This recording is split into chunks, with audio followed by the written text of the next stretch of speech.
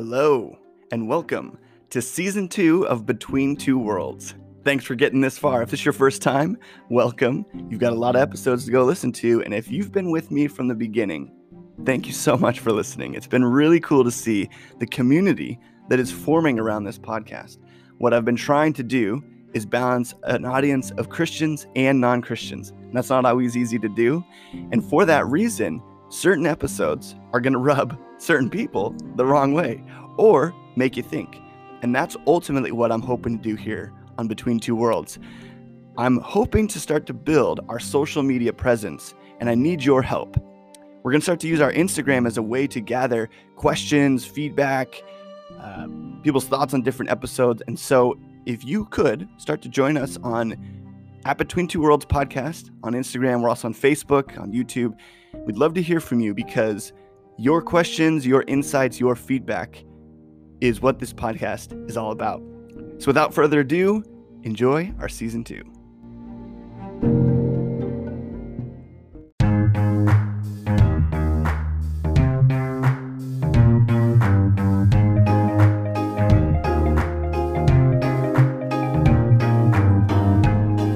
Hey everyone, we're back. Here we are, Between Two Worlds, a podcast about, you guessed it, belief, unbelief, and everything in between. I'm your host, Scott Trout, here with my co-host, Mr. Joey. Hello. And I'm very excited today, very special guest. Can anyone guess? I'll tell you. We're here with one of my brothers. I have four of them. This is my favorite brother, but I am going to say that about every brother.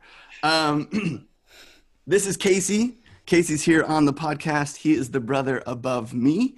So I'm right there in the middle, the honored, the cherub seat. And Casey's number 2. So Casey, welcome to the podcast. Thanks for having me. Yes.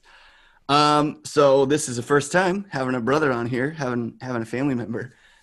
Maybe more to come, other brothers, if you get your act together, get some interesting thoughts. And yeah, Case.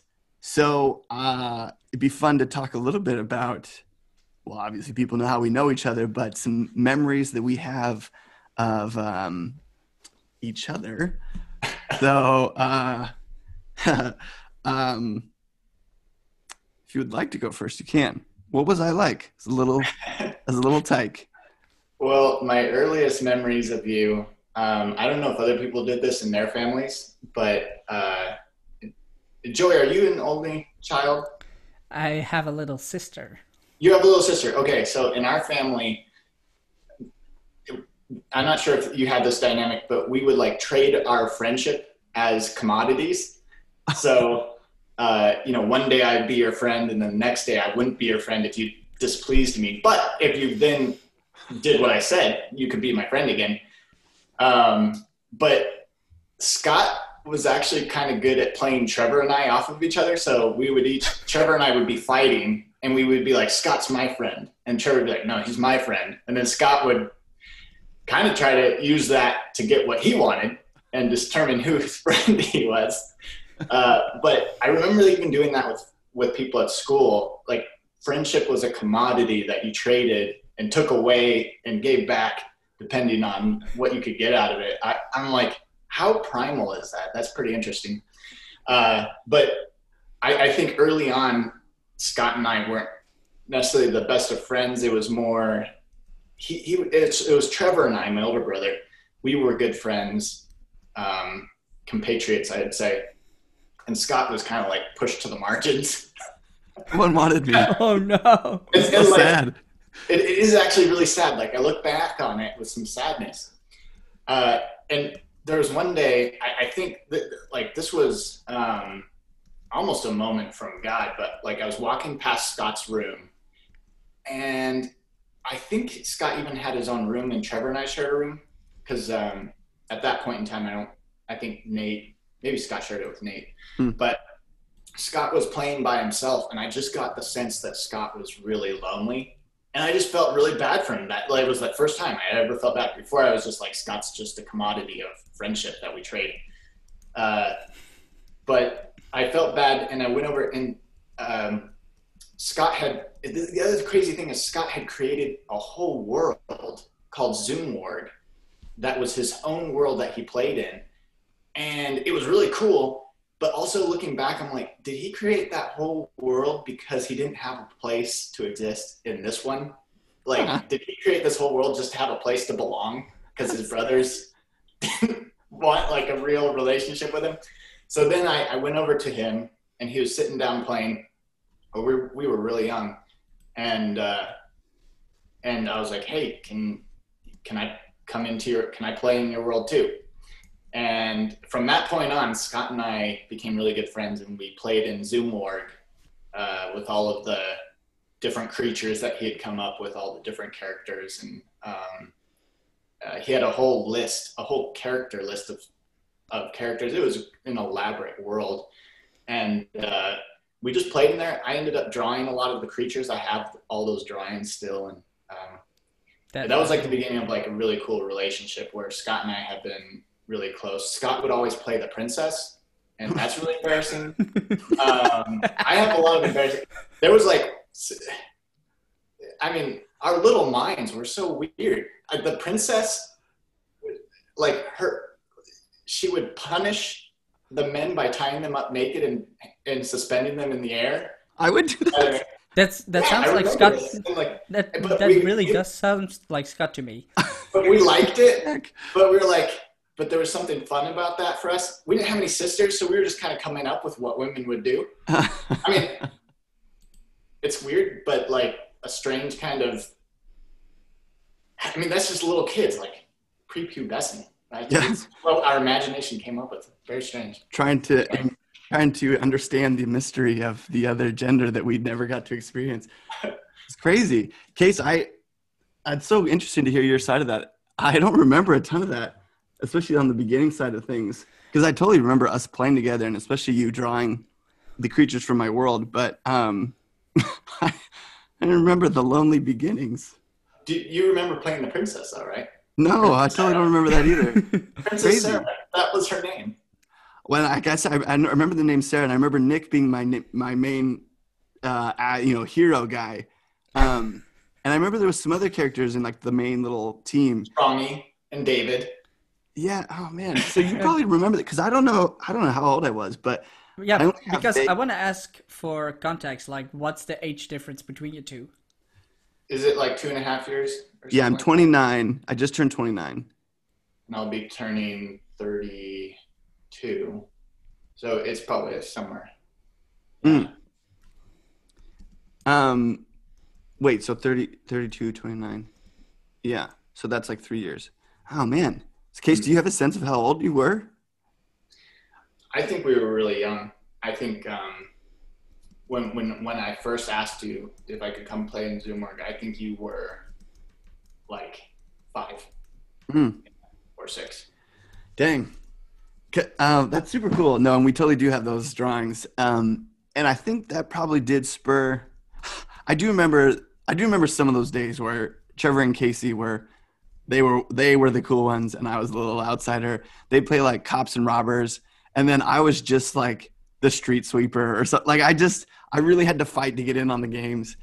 But then there was a transition moment. It must have come later, but Trevor got really too cool for school. He started going through his angsty teenager phase where he's like, everyone's weird, and my brothers are weird, and my family's weird, and he kept calling us penis wrinkles.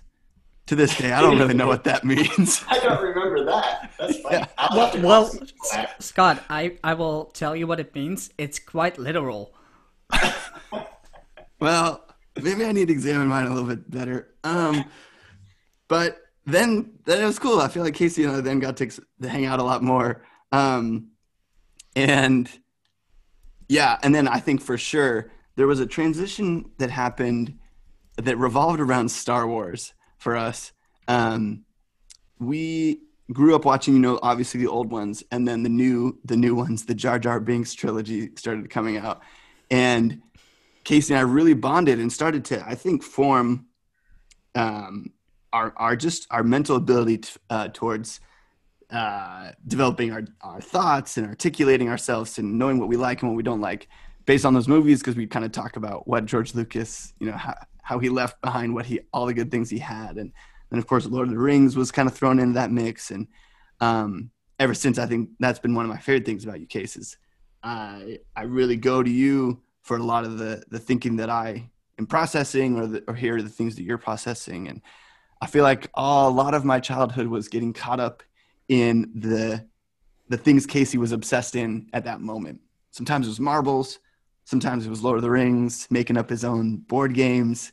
And it was fascinating. It was super cool.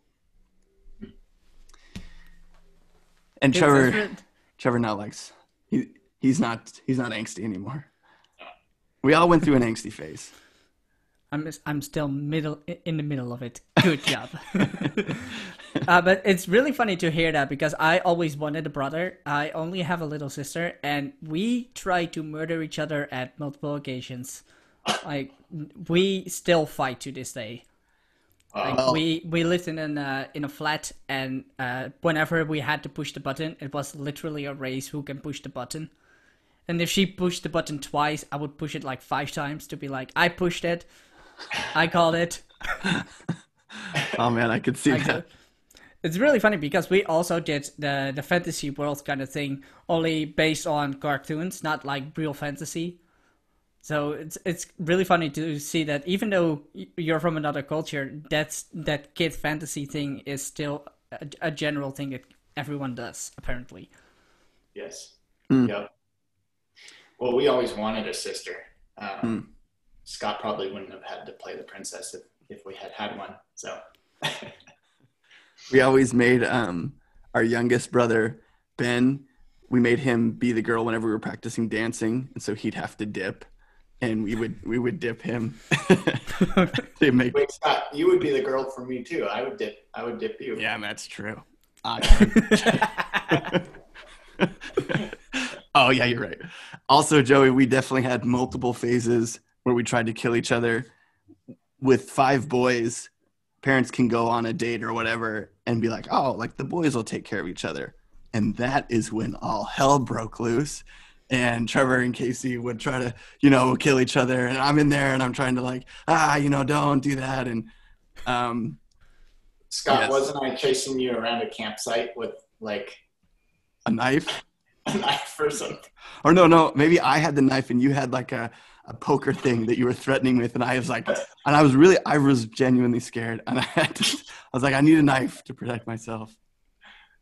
But you guys are lucky, because I always had to deal with the fact that she's a girl, so no hitting, no punching back, even though she on a couple occasions smashed my toes with a chair, like literally pulling up a chair and just going down on it. Oh man.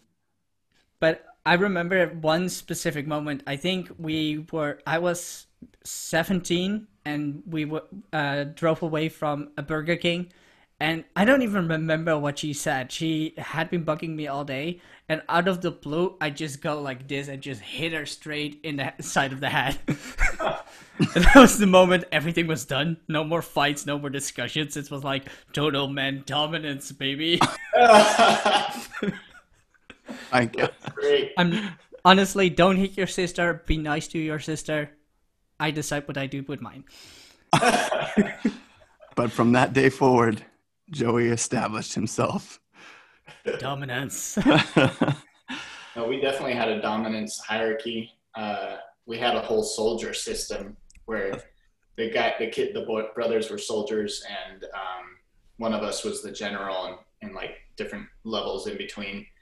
And eventually I got tired of even being the general because it just required too much responsibility. So I upgraded Scott to general, and I just became the president. And at that point, that was pretty good because I didn't have any responsibilities. Yeah. And Scott, useless Scott really enjoyed the power. I think he took to that pretty well. Boy, true. It's true. Well, let's talk about some belief, unbelief, that kind of stuff. Let's do a little introduction of kind of where we're at in terms of belief. Got the Yeah, the way that we do this. So yeah, say kind of this is what I'm a believer in this with some sort of qualifier. Case, you want to go first? Yeah. So I was thinking about this earlier, and what I came up with is I'm a believer in Jesus Christ, and the qualifier is that I'm seeking. I came up with a couple of different qualifiers because I was trying to really get at what it is that means for me. And I would say I'm a believer in Jesus Christ who is seeking to be his slave so that I may call him my master. So I was trying to come up with something that would sound really terrible to this present generation, like something that's just like the worst thing they could imagine being. I mean, like, no, actually, that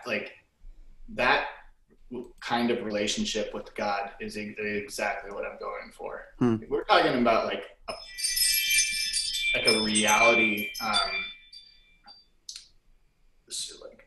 so fundamental and so beyond our understanding, to be in a relationship that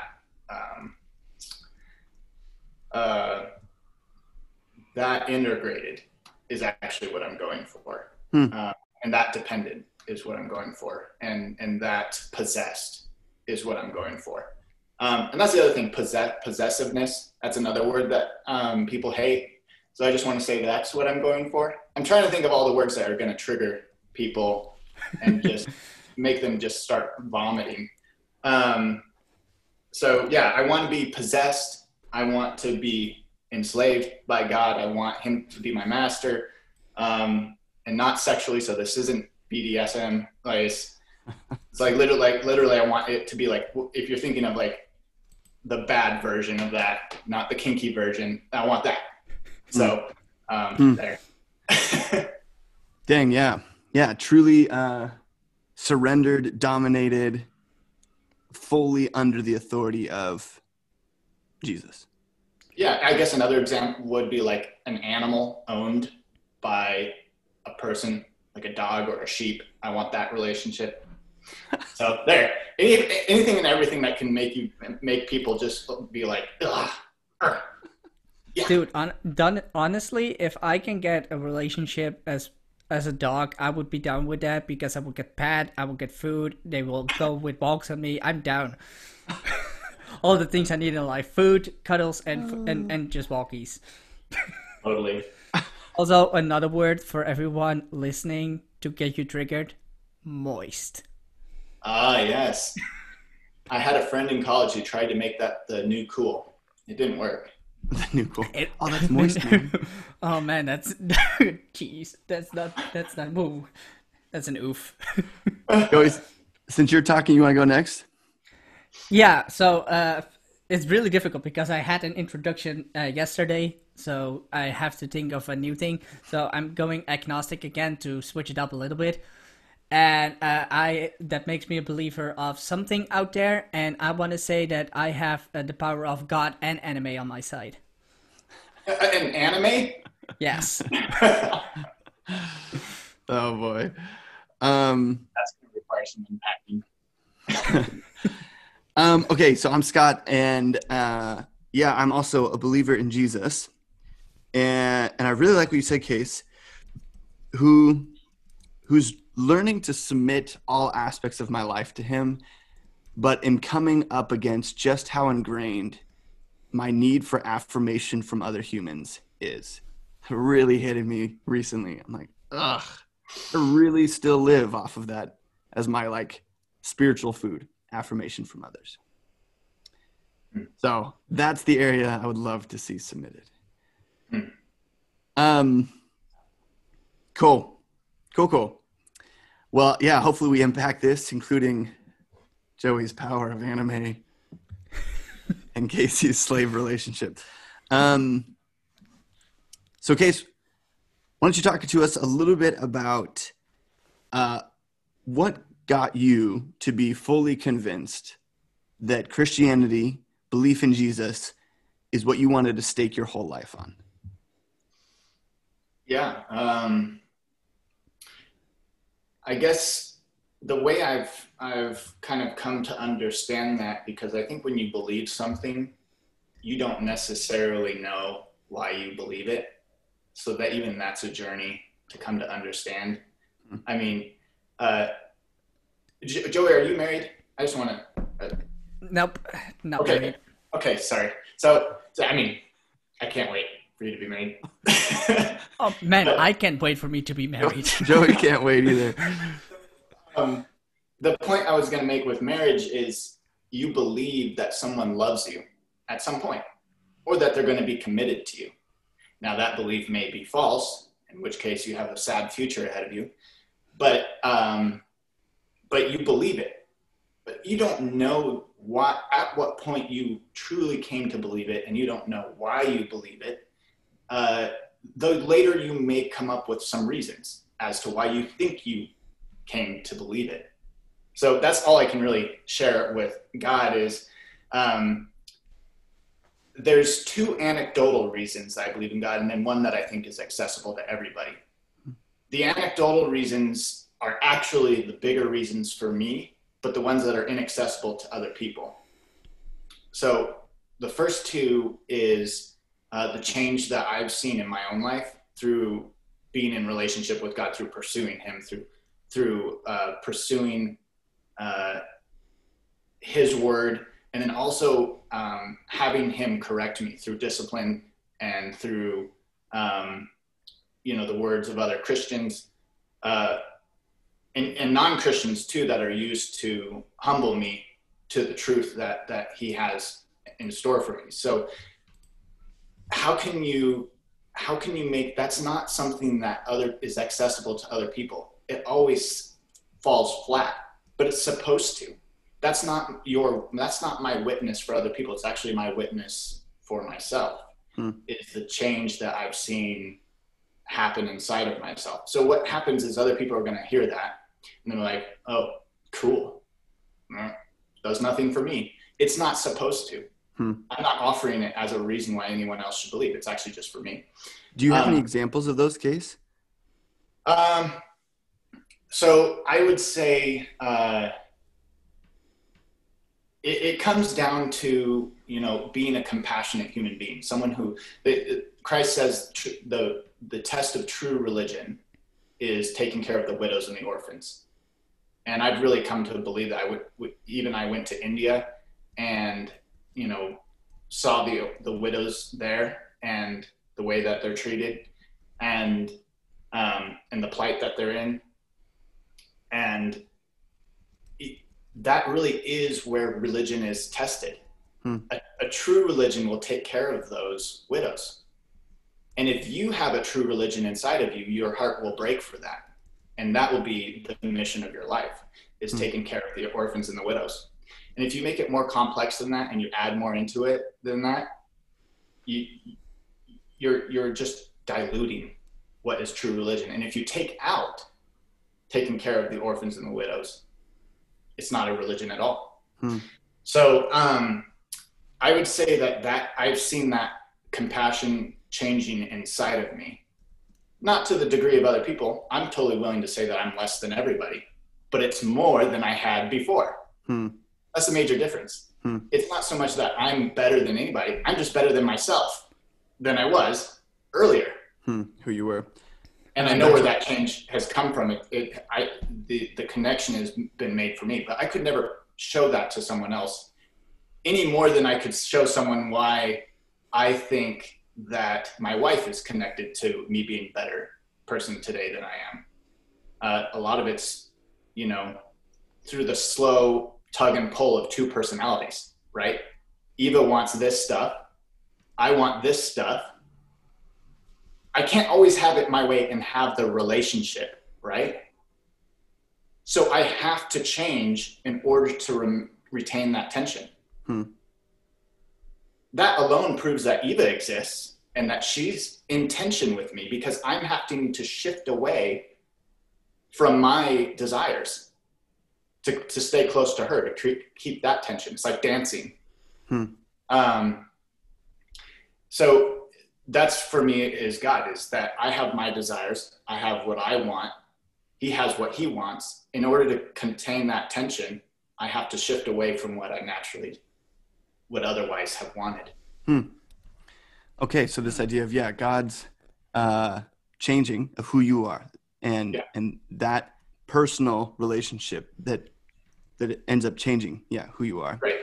And so that's anecdotal. I mean, the only way someone could access that is if they personally knew me my whole life. Like maybe my mom will be able to, like that'll be a testimony for her.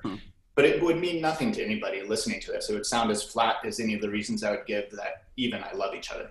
The next one is a little bit more accessible, I'd say, but still pretty anecdotal. And that's the change I've seen in other people's lives. I've seen other people come to Christ. I've seen people, be born again, really try to pursue their faith. And I've seen it change their hearts and become more compassionate, more outwardly focused rather than inwardly, less focused on building some awesome career and actually thinking about working towards the betterment of other people. And like at the expense of themselves, at the expense of being an empowered person. What a load of crap that is. Like people who talk about, empowerment, I've got to become stronger. Get over yourself. Go help someone.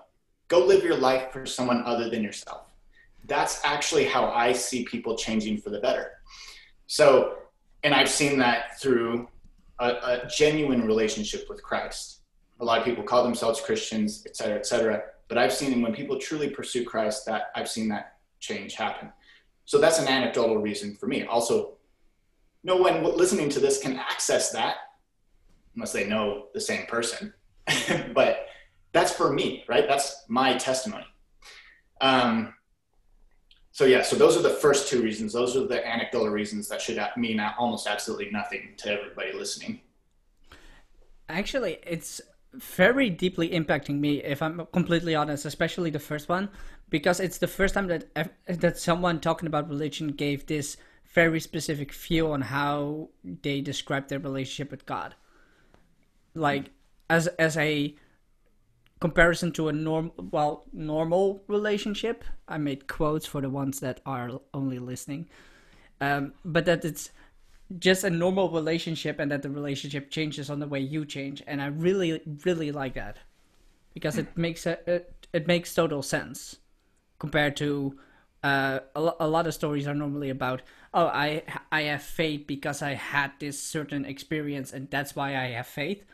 And you just say like, I just feel it, and as a person I want to go that way and just grow with it. Yeah, and I feel like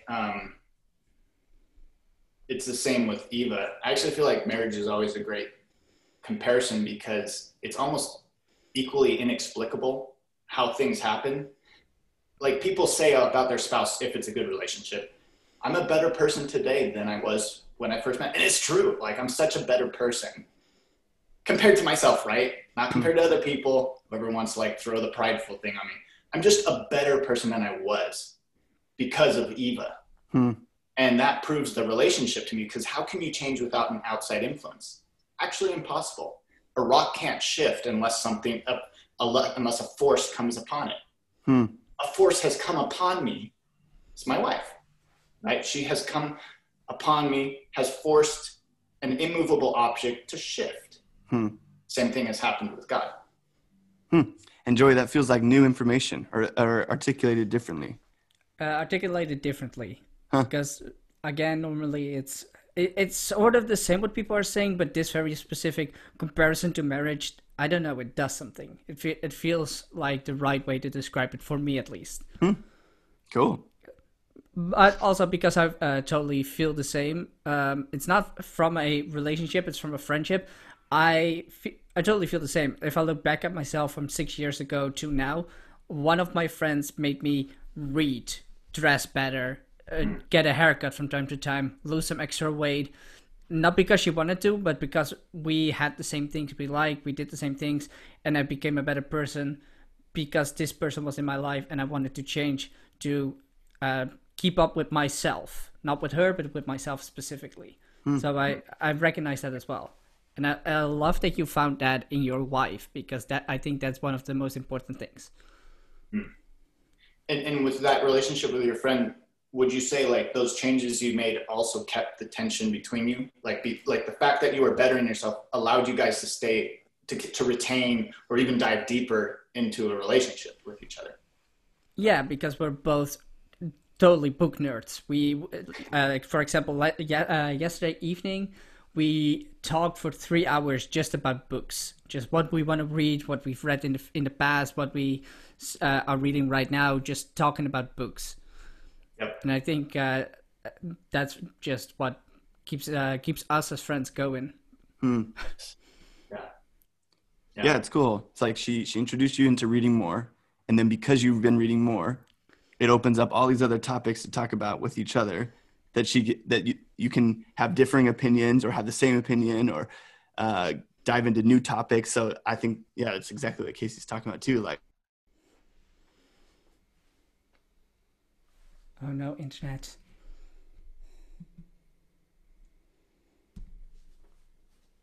Hey Siri, turn off. Bad relationships enable you to remain the person that you are. So that's. Oh, is everything all right? My internet just. I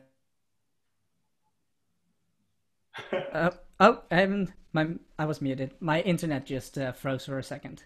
Oh, okay. What would you like to send? is Siri in the background trying to send stuff? I was like, who's the lady? Siri's like, I want to help. I make you better. Siri's like, did you call on me to make you better?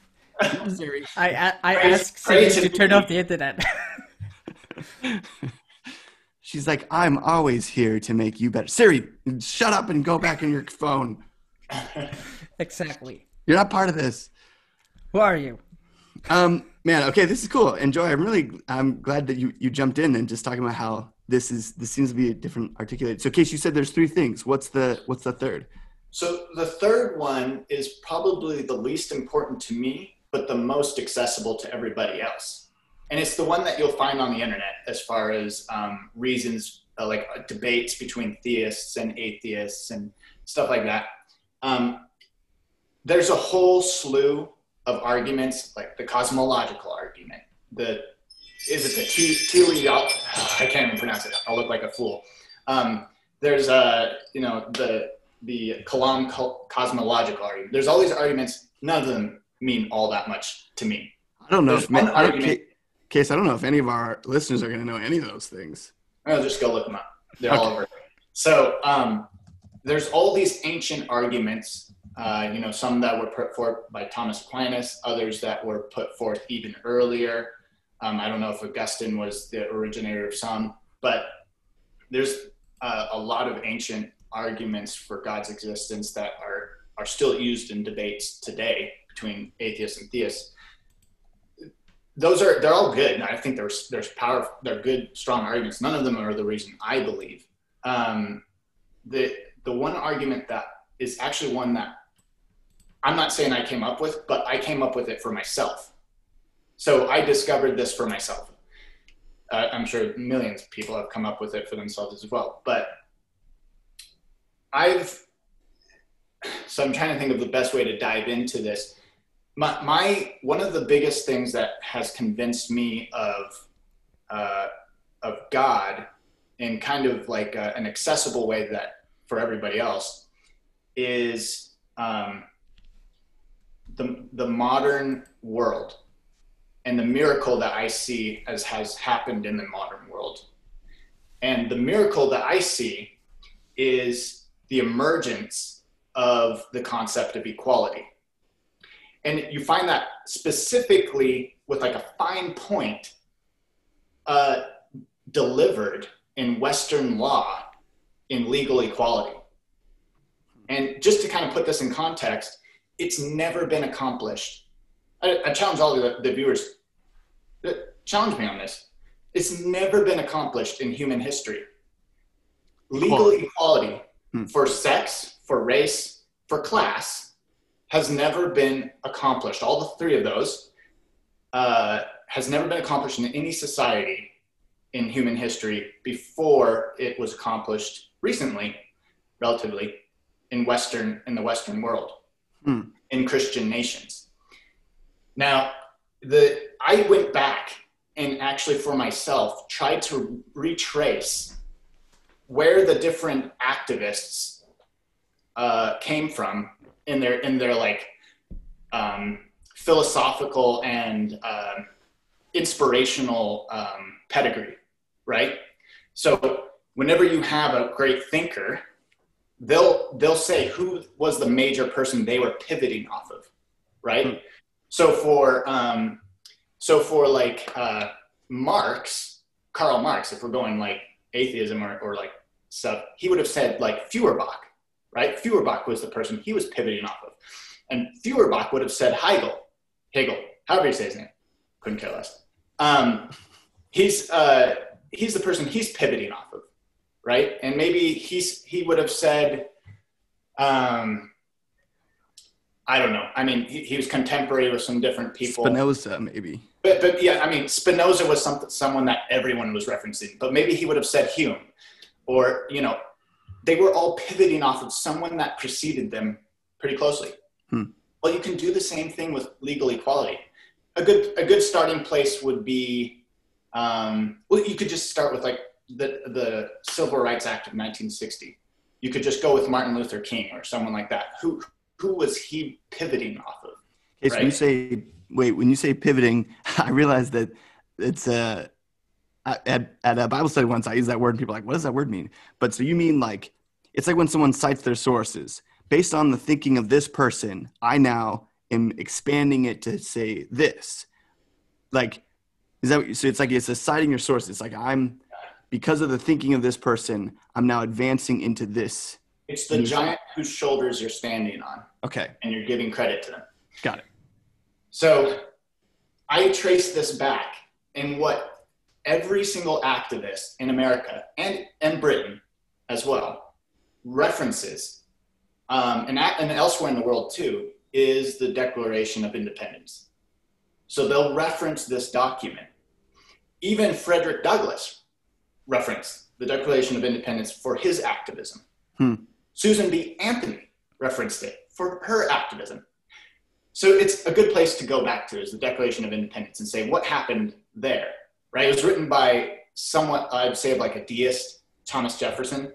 Well, not like your like prime example of a Christian, right? There's some debate whether he was a Christian or not, but I'm even willing to just offer him up as not a Christian. Okay, so this is not important. The question is, what did he pivot off of to put down the Declaration of Independence? So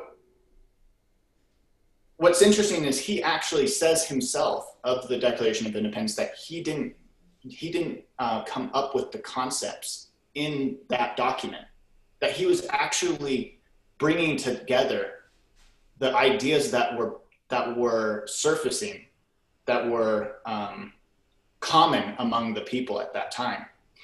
And he actually wrote that document largely taken from the Declaration of Independence of Virginia.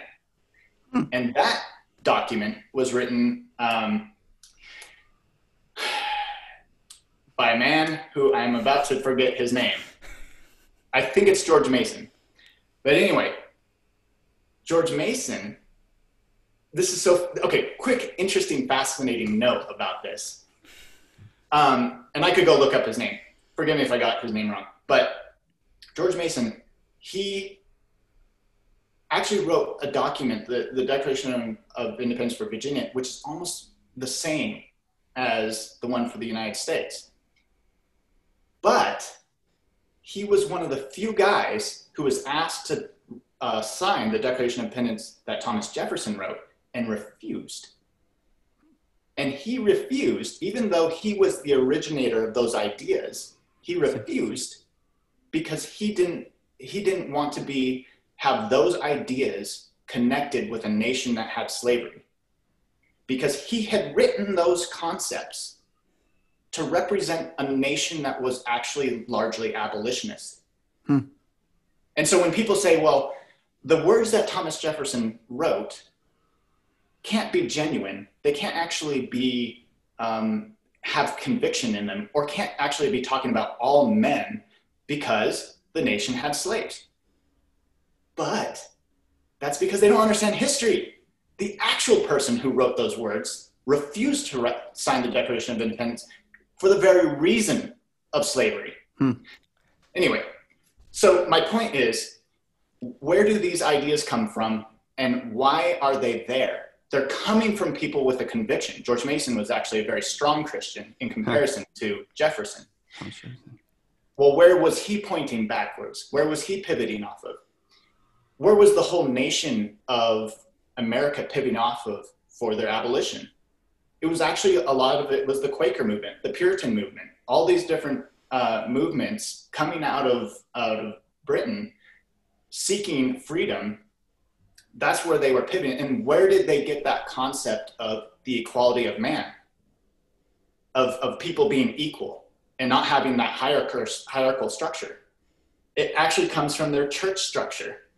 They came from the mainland, from Britain, some people, mostly Britain, came from the place where there was a great structure, where there was people who had closer access to God, and people who had to just listen. And in their churches, they said, everybody has an equal right to speak, because everybody is equally a priest unto God. There's no priest class. Everyone is a priest. Everyone has access to Christ Jesus. There's no vicar of Christ. There's no one closer. This was the great revolution of Protestantism. So everyone was equal in the church. They all had an equal right to speak. They were all equally priests in Christ.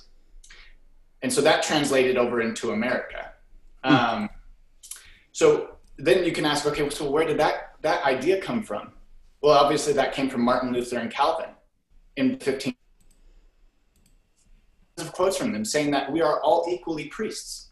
We all have an equal right to translate the word of God and to interpret it for ourselves. We all have an equal right to say, I have a real relationship with Christ and I can speak with authority about that, just as much as anybody else can. So that's where that concept of equality came from. But then you can ask the further question, where did Martin Luther get that concept from? It comes straight from Jesus Christ's own mouth. And he says, in me, there's neither Jew nor Greek, right? That's race. There's neither slave nor free, class, nor male nor female, sex. He destroys all three of those. And that's one of the best verses, and there's plenty of others. But Christ makes it very clear, in him, there is not those distinctions.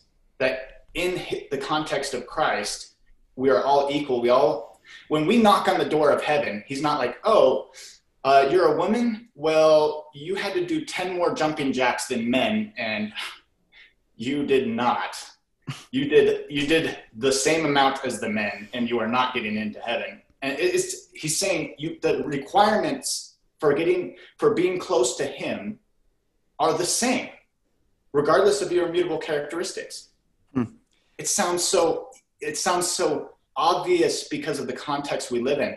You have to realize that has never happened in human history. That's not actually what religions have done in the past. They've actually just inculcated differences and made them and subjugated people based on their immutable characteristics, or elevated them. So anyway, my final point, this is my point, is that a miracle is defined as something that is welcome, surprising, and inexplicable by nature, therefore supposed to be the product of the supernatural, right? Merriam-Webster, Oxford Dictionary, look them up. That's the definition. So this equality happening in law is welcome, is a surprise when you look at it in the context of human history and how humans evolve. Think of it like you're an alien species looking at Earth, and you live forever, right? So you live for a long time. So you've been watching humans, and then just like that, everything shifts, and humans are acting completely differently with completely different. You'd be surprised. So it is surprising, and it happened very quickly. It shifted on a dime. And then I don't think, and this is the final part that I would want to defend, I don't think it can be explained by nature. So I don't think it can be explained by natural law. And so I consider it a supernatural miracle of Christianity. No other religion has done this. I can show that as well.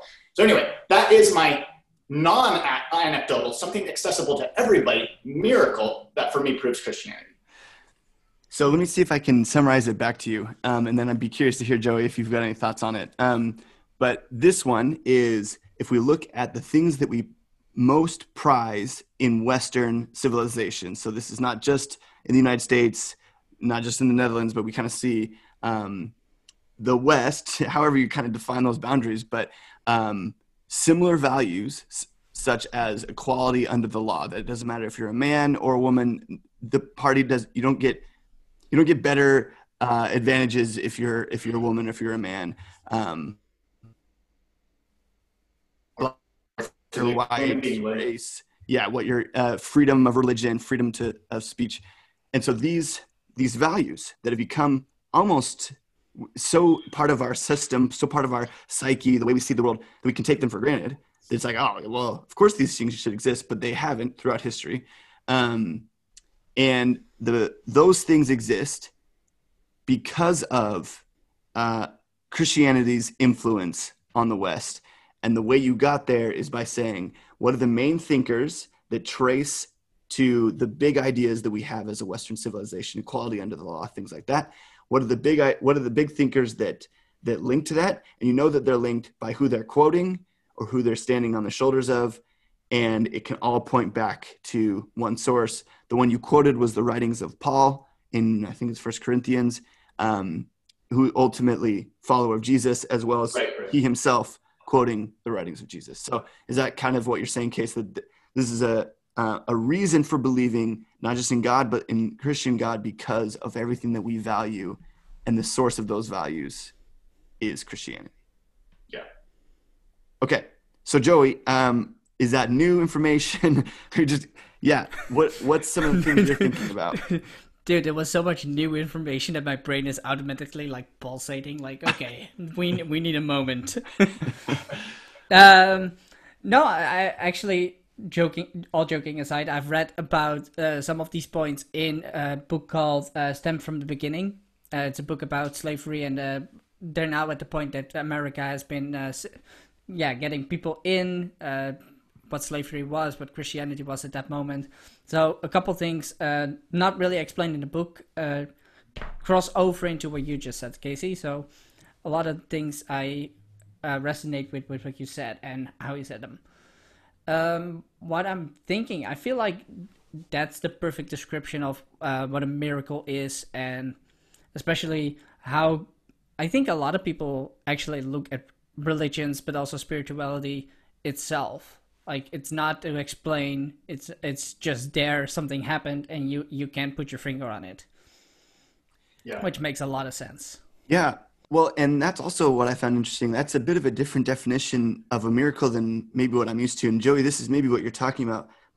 If I were to throw out like an initial perception of what a miracle is, it's some cool human power moment where you're like, whoa, did he usually have that power? No, it's a miracle.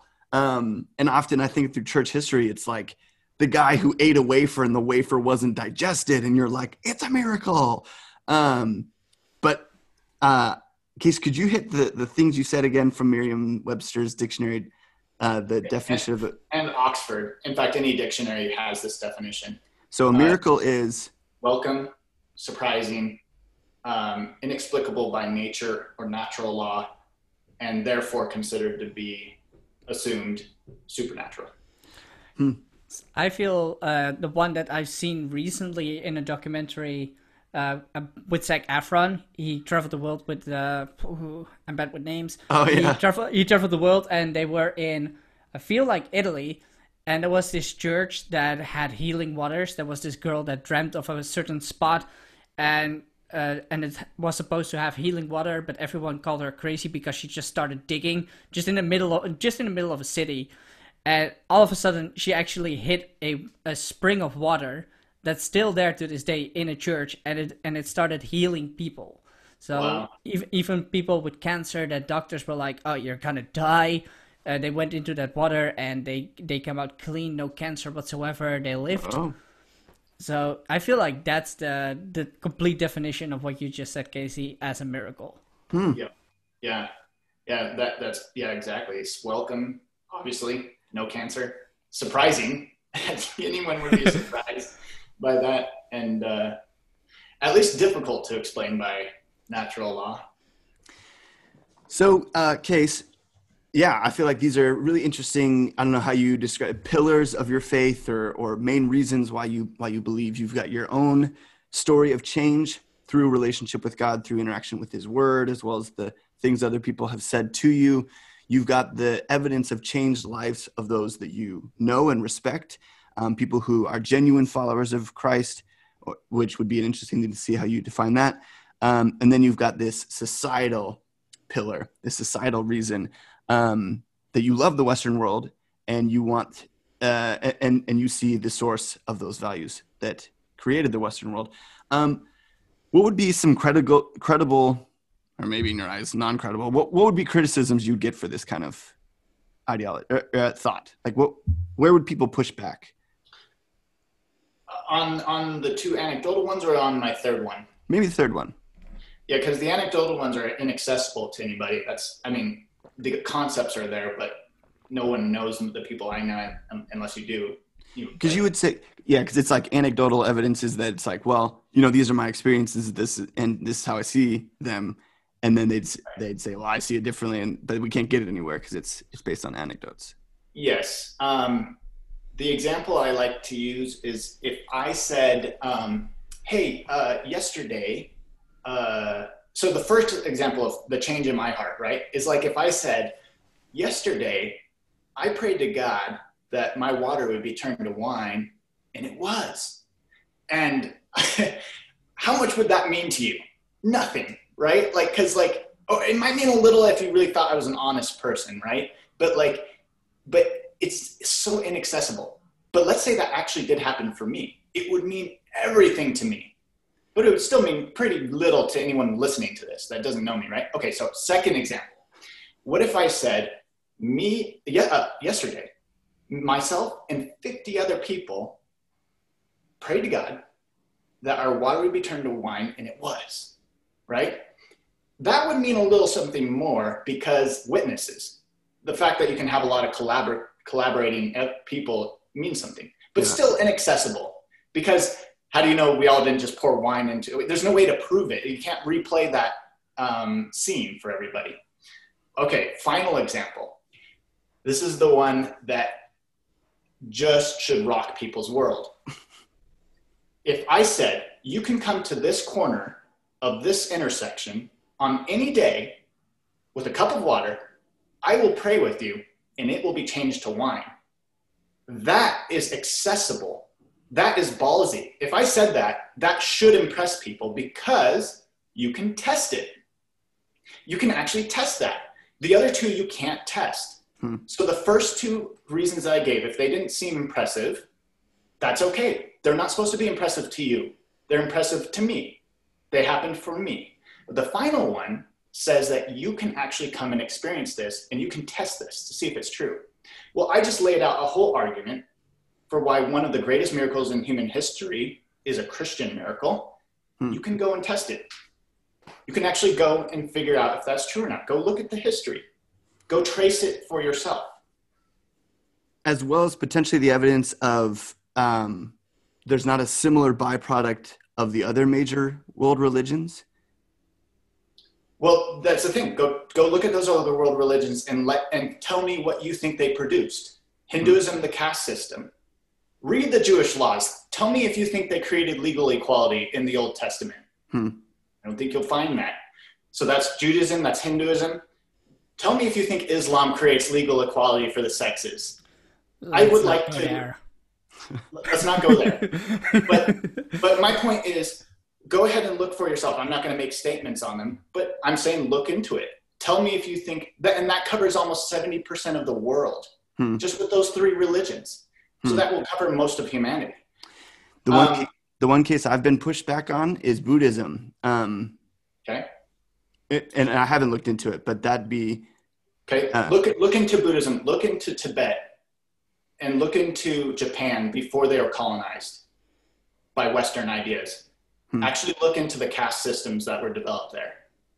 I'm asking people to actually have to look honestly into the cultures that were created by these religions, and it's not legal equality. It's not what you're going to get. Okay, so pause. Joey, I can tell you've got a thought. Yeah, I've got a thought, because the real question you have to ask yourself is, because we're a Western world, what does equality mean for you as a person or as your society? Because Japan, definitely not equal, but they try their hardest. But their statement is, if I'm a year or a week older than you, I am wiser, smarter, and better than you, because I had a week more of an experience. So there's never equality. But at the same time, they are, as a society, really focused on men and women are equal. Everyone needs to respect. Everyone needs this. Everyone needs that, based on also their religion. So it's also, I think, a big matter of perspective, like what is equality? Because Pharaoh, for example, yeah, there was no equality there. In Egypt, is that what you're talking about? With Pharaoh? Yeah, definitely no equality. I mean, yeah, if you were Cleopatra, butchered that name. Cleopatra. Cleopatra, thank you. But if you were her, you had power. You were the shit, so to speak. Right. But other everyone else, basically a slave. Huh. So with going with that, and my dad challenged me with the Mongolians, and I'm sure the viewers are having their ideas. You know, the one with Japan, I would just ask people to look at it before it was colonized by America, because America actually drafted their constitution. So the U.S. Basically colonized their government to look like ours. And I'm not talking about equality in general, because I actually don't believe like our court systems are equal. I don't think that equal. I think that there's a lot of like bias that happens in the justice system. But I'm saying legal equality, legislation, things that come out of the legislative body. Legal equality has only been accomplished in the West, and it's the first time in human history. And so that's my challenge: is not is everything equal? Obviously, not everything is equal. I'm just talking legal equality as the miracle.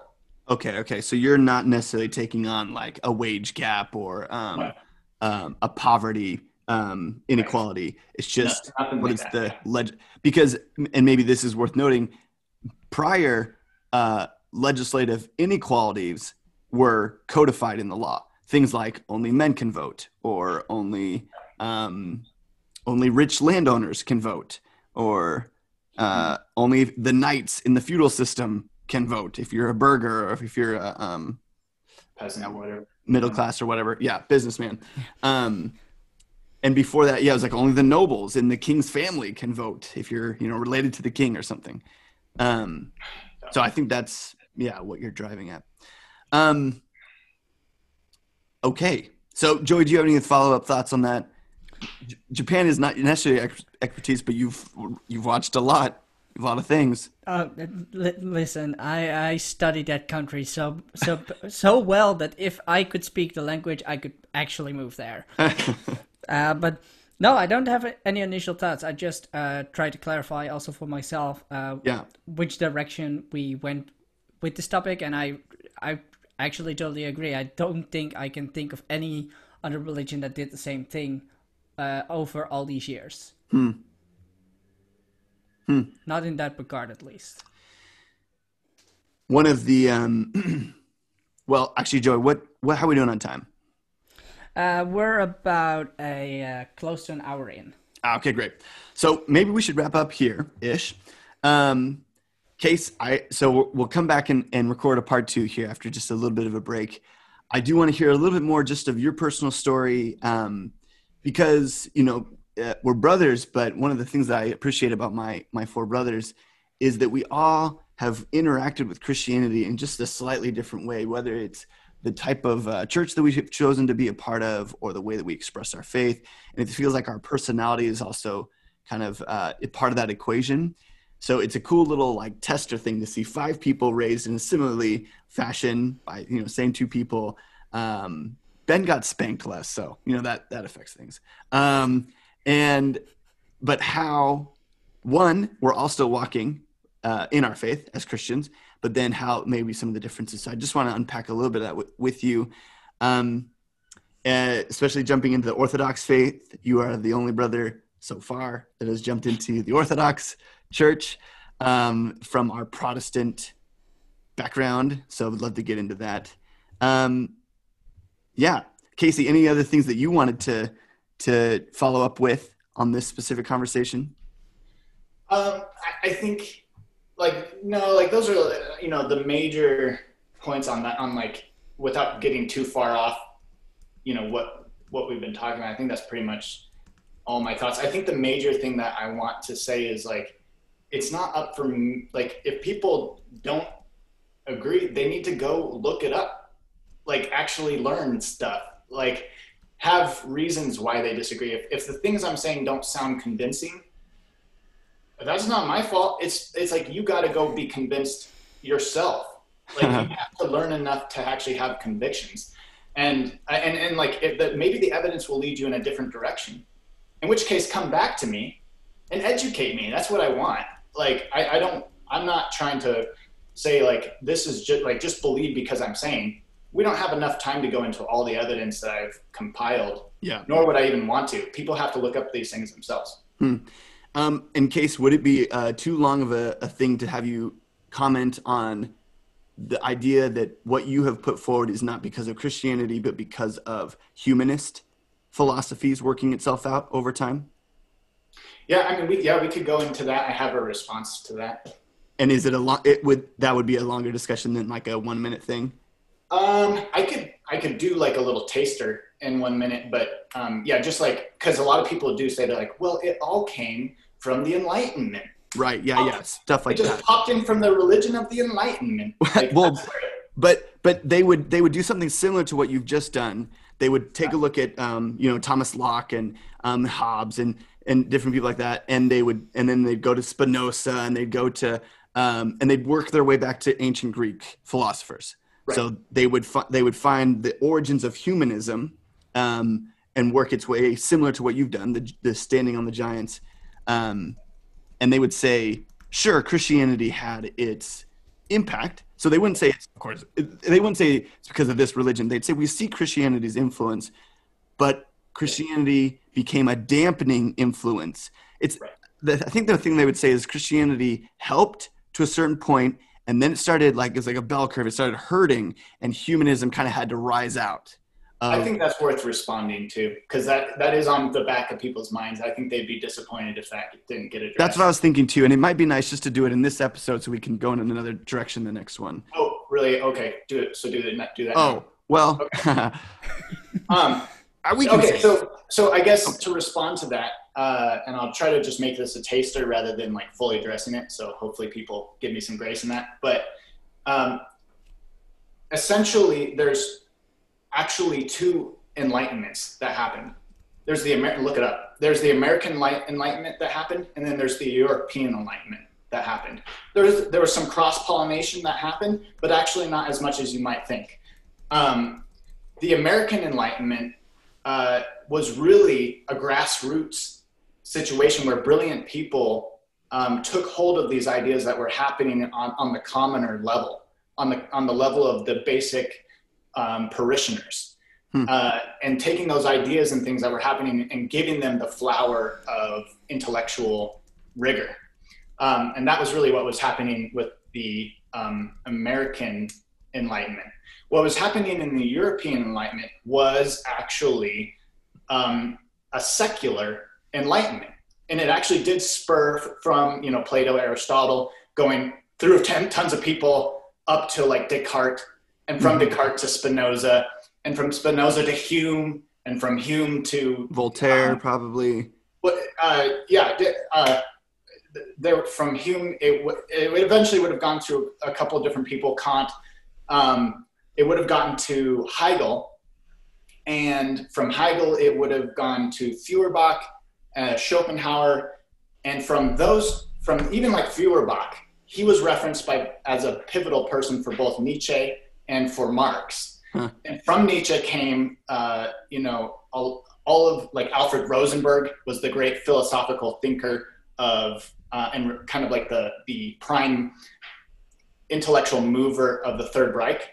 And for Marx, that then went to Lenin, who was, part of the movement in Russia, but right. Also Marx is referenced by Mao, by Lenin, by Stalin, and pretty much any communistic leader will point back to Marx as the progenitor of their train of thought. So you can trace, and so what you notice about each one of those people, and Hegel may be like a slight exception in that he was like a Christian pantheist, in that he used Christian terminology to describe a secular world. But as far as being a Christian, if people don't want Jefferson to be considered Christian, then I don't think Hegel gets to be credited one. But we're not going to play a too different game on that. But they're atheists. It's atheists all the way through. They're all secular. And so you can say agnostic, what do you want? But they're not Christians. It's not a Christian pedigree. Huh. That is not what formulated. And so what you see in Europe and in the rest of the world is communism is a Western aberration. It does come from the West, but it comes from a secular movement in the West that had its real birth in the Enlightenment, the European Enlightenment. Whereas equality under the law is the product of a Christian pedigree of thought that wasn't always the product of just great philosophers, but was actually like something that was bubbling under the surface among the common masses. And then given flower by intellectual thinkers like Thomas Jefferson, George Mason, all of these guys then brought it to the surface in a way that gave it distinction. So anyway, that's my response to that. That's a good that's a good teaser. That's an interesting thought too. It seems like two paths were on the same trajectory, but then there was a split, and one was because of secularism became. And there's not even a split.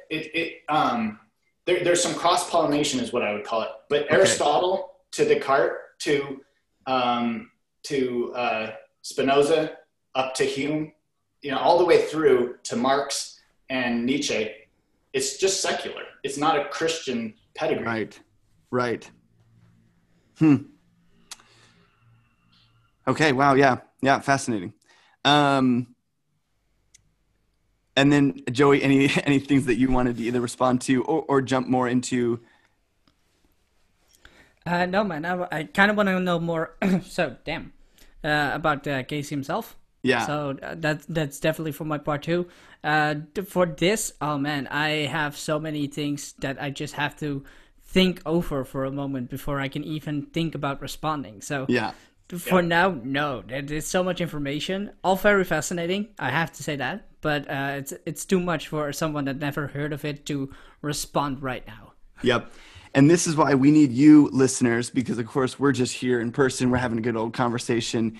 And what we really want is a community who fact checks and looks into things and does their own research and says, hey, what about this? We listened to that guy, Casey, and he mentioned these things. What about, did he consider this? We really want to welcome that kind of dialogue. So come at us, people. You can respond to Casey. You can send us some feedback, Facebook, Instagram, email, all that good stuff. But Casey, this has been great. And your research really shines. It just shows that you really You're hitting things that I don't even know these people. I don't know Hume. I need to look him up. And yeah, this next episode, we'd love to hear a little bit more kind of on your personal journey and how that developed, interacting with Christianity. So we'll wrap up there and join us for part 2 next time. You've been listening to Between Two Worlds, a podcast about belief, unbelief, and everything in between. Join us for part 2. Bye. Bye.